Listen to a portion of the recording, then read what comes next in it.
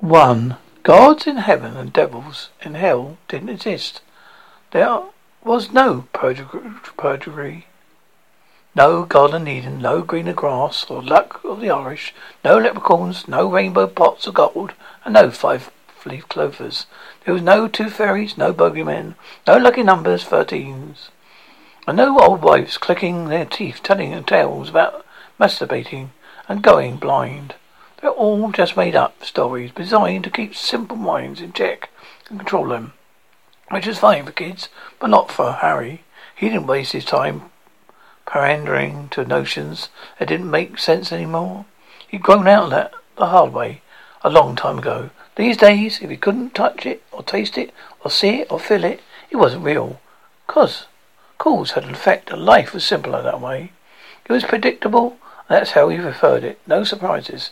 Yes, he snapped into his iPhone, squinting, eyes unglued and unfocused, and still on the sticky side of the Sandman.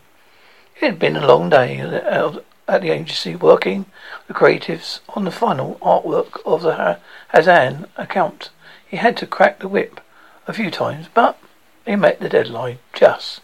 Long time no hear, old friend. The voice sounded vaguely familiar.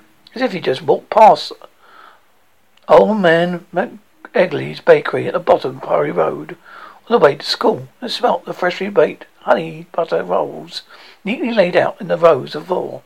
He loved that smell. It's a strangely comforting, reassuring, like the smell of a Sunday roast in a crisp winter afternoon in December. But that was a long time ago, and in a place that he'd long forgotten. So was this voice. His memory receptors began to twitch like Tourette's, recognizing something. But he couldn't be him, surely. Not after all this time. Hello, who is it? He said as politely as he could. He closed his eyes, not knowing what to expect, but guessed the worst. Nevertheless, he needed confirmation. Something to put his mind at rest. It's me, it's Dan. That was all he needed. Shit, Harry was not now awake as a Buddha, eyes wide open. Memories ran riot, disturbing the dust of things that were best left repressed and locked away. Dan, Harry paused, not knowing what to say next. Is that you? Been a long time, mate. It was the best he could do. He was having flashbacks, and some of them were making him sweat. Dan had been Harry's best friend at London School of Economics in the early 80s. The first time they spoke was a student bar. It didn't take them long to strike up a sort of conversation that lasts a lifetime, which is over a course of 6 pints of Guinness, enough whiskey shots to drown. Bestavoff quickly developed into a strong relationship. Unfortunately, the last time they spoke was a little less rosy, and things had ended somewhat violently. I'm still alive, Dan laughed. Yeah, no shit. Dan ignored his sarcasm with more laughter. I hope life is being good to you, Harry. Listen, I haven't got long. I need to see you. I'm aboard a flight to Dubai. Can you come pick me up? Where are you? There's no fondness in the cold monotone of the question. There was a pause. Frankfurt. Harry closed his eyes and tasted the bitter memory of the day he found Dan and his girlfriend, Miranda, in the shower, together naked. He could smell their sex and the sea beads of water dripping from her raven black hair over beautiful, ripe, heaving breasts. He remembered how his heart had been shattered in millions of fragments of regret, betrayal, and pain and reaction. The two most important people in his life had double-teamed him, methodically slamming his head into the wall. With such force his nose exploded in the back of his brain. It made an awful mess with his mindset. His worst day of his life, and now he was remembering it. A familiar knot of nausea returned to the pit of his stomach. The mist of rage engulfed him as he heard Miranda's "Oh, so beautiful" moan, and he cracked. The next thing he knew, he was trying his level best to bust Dan's jaw with a heavy fist. It was a time best forgot. He hoped Dan was just going to be in transit, not stay. Maybe just grab a quick beer on the way to somewhere else. Definitely not stay. Harry would have managed a quick beer to poke him a bit more with some heavy innuendos wrapped passively into aggressive double intros. His ego would enjoy blowing on the dying embers of bad memories. And visiting busted what he started. Chips and shoulders went together like bacon and eggs in Harry's world. Harry! Are you there, Harry? Yeah, I was here, Dan. He wasn't. Miranda had begun to fester in his stomach. I'm on an Emirates flight. Hang on, it's 0044. It arrives just before 5 in the morning. It's important I see you. Then the phone went dead. Harry shook his head in disbelief. What the fuck? He leaned back to the sofa, cursing under breath, and tapped a few apps on the iPhone to see if he could call Dan back. But instead of seeing digits, it was just the word's private number. It had taken some considerable effort for him to program Sari to accept his Irish brogue, but she was fluent, most of the time at least. He asked her for confirmation, but her answer didn't make much sense. She told him that, yes, there was indeed a flight to Dubai coming. It was 4:45 a.m., but, well, why there was always a but he wasn't coming from Frankfurt. He was departing from Singapore. It wasn't even Emirates. Skyscanner had tracked it. It was due to arrive earlier. Would Harry like to try another search? What the hell was going on? He said to Zoe. Why did Dan give me the wrong flight details?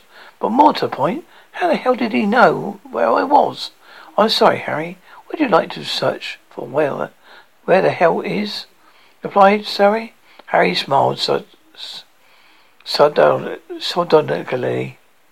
He was already there. His mind was being overrun with questions, none of which he had answers to, and all which made his ego inadequate. They shone an unwelcome spotlight on insecurities had been conveniently been sweeping under his carpets. The energy of his memories suddenly made him feel angry all over again. He had no choice, love him or hate him. Bodo Dan Skivovsky was now part of his life again. Polish peasant. A tsunami of memories, thoughts and voices flooded in his brain. A very rapidly gathered face drowning any sense of normality, leaving him gasping for air. It wasn't worth going to sleep. He knew that at least. He was halfway through another cycle and made to wake up all over again. That he managed to clear his head and even get to sleep in the first place, which was doubtful. As much as Harry once loved Dan, he knew he was going to be trouble. He knew it. He felt it in his bones, tasted it in his teeth. This cause was definitely going to have an effect. He imagined that Dan looked like now, some 20 years after he attacked his jaw, a bone-crunching fist. The utter public bastard. He was after 9 at night, and still over 40. Thirsty desert and had sucked down uncharacteristic torrential rain from the clear sky early in the day, and now in the tacky heat of the night, flesh and fabric fused into one. This is the hottest place on the planet, hotter than Hades, Frank Kirkle used to like to say. Manpower cancelled last Tuesday and Friday because it's simply too hot, too dangerous to be outside. Better to stay home, then, they said. Harry agreed. It was even better with cold air. He didn't complain about being confined to quarters. It's way better than melting. Like most everybody else he knew, Harry agreed that extreme weather was probably due to global warming. It makes sense, even though it was a bit of a stretch to believe all the hype out there. But he had managed to persuade himself carbon footprints, cattle farts and plastic bags and straws were major contributors to the destruction of the planet. He did his bit, of course he did. Everyone did. He recycled as best as he could. Bottles, plastics, pizza boxes, that sort of thing. All separated and put in different coloured cloth sacks. But it never went further than that. Not really. After all, what could he do right? In the big picture of things, he was just one man, alone in an island lost in a vast sea of humanity. It was up to the governments and his big corporations to change their habits. Not your average Joe or Harry, right? Really wasn't the best time to having a drink. Harry knew that he could still pour himself a glass of what was left, and the bottle was Coliseo da Delabio Project Nor. He just almost finished after work. He wasn't a connoisseur as such, but he liked a drop of good wine. Years of rubbing shoulders, rich and wannabe various.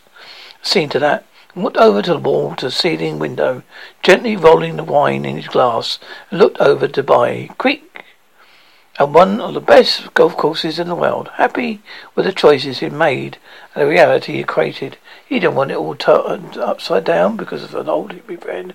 Man, that was the last thing he wanted. Greatest respect, after all. He brought in the alternative lifestyle too, but that was then, and this is now. He'd grown up some. He fired up his PlayStation and played a few rounds of Gran Turismo, hoping that it would pass some time before he'd go to the airport. It did. He lazily lost himself in a virtual world, playing girly Zodorets and exotic race courses and speed and horsepower. It wasn't his normal focus.